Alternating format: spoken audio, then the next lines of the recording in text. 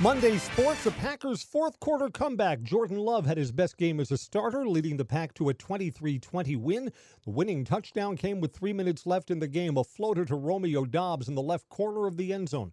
Packers also came up big as the Chargers got the ball back, but were stopped on fourth down when Kenny Clark blocked a pass that was going to go over the middle.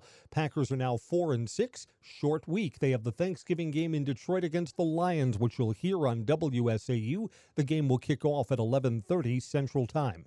Badgers basketball tonight. They're at a holiday tournament in Fort Myers, Florida. They'll take on 4-0 Virginia. Game coverage at WSAU begins at 4 with a tip-off at 5. The Badgers will play again on Wednesday, depending on whether they win or lose.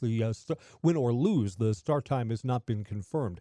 The Bucks game tonight moves to our sister station 93.9 The Game. They're on the road against the Wizards. The Bucks are 2-0 in the in-season tournament play in Group B, and they lead the Central Division overall with a 9-4 record.